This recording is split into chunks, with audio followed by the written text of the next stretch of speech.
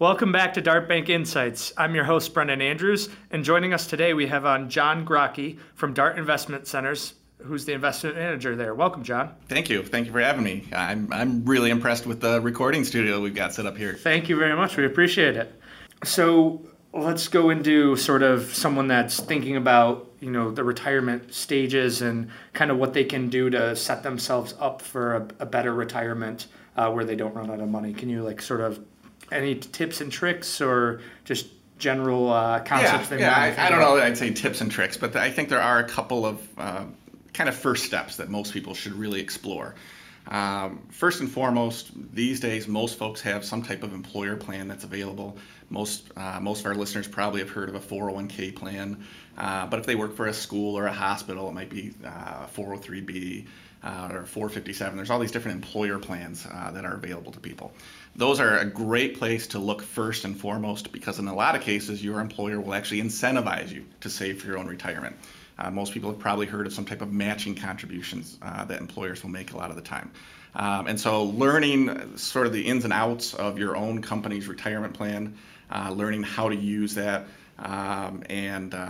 that's a great first place to start, and that's where there's a lot of times the most benefit.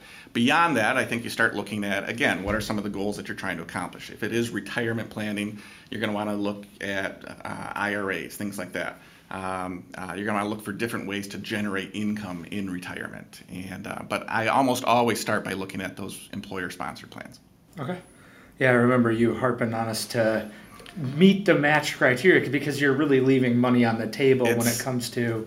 It's so important. It makes the hardest part of retirement planning, which is the sacrificing and saving.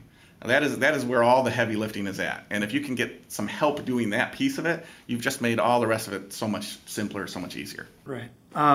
So going into sort of the ups and downs, how often do you think you should check your portfolio in general?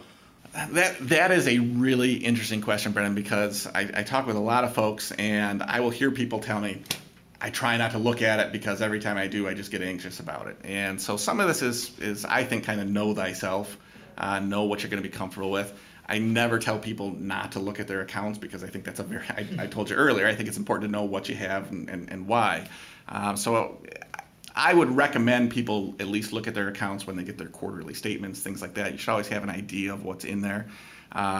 Certainly if you have an interest and are passionate about learning how it all works, looking at it more often can help you get accustomed to it and familiar with some of those movements that are taking place in the account.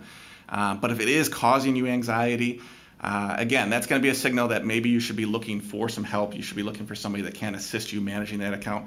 And then when you are feeling anxious about it, hopefully that they can talk to you and explain, here's what's happening out there. Here's why the account's not doing real well right now, and that happens.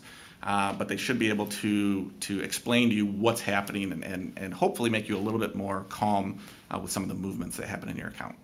So one of the things that gets thrown around is really diversifying when it comes to investing in general. Can you just sort of highlight why it's kind of important to do that or why the different stages you might want to diversify differently? Sure. So diversification is just a method that is commonly used.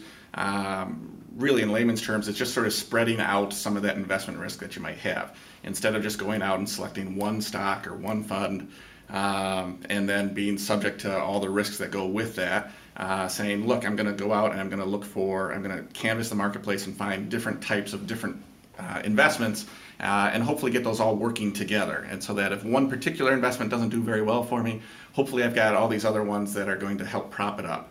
And it's a common strategy to sort of mitigate some of the risk that can go along with managing a portfolio. And I do think it's very important for people to do that.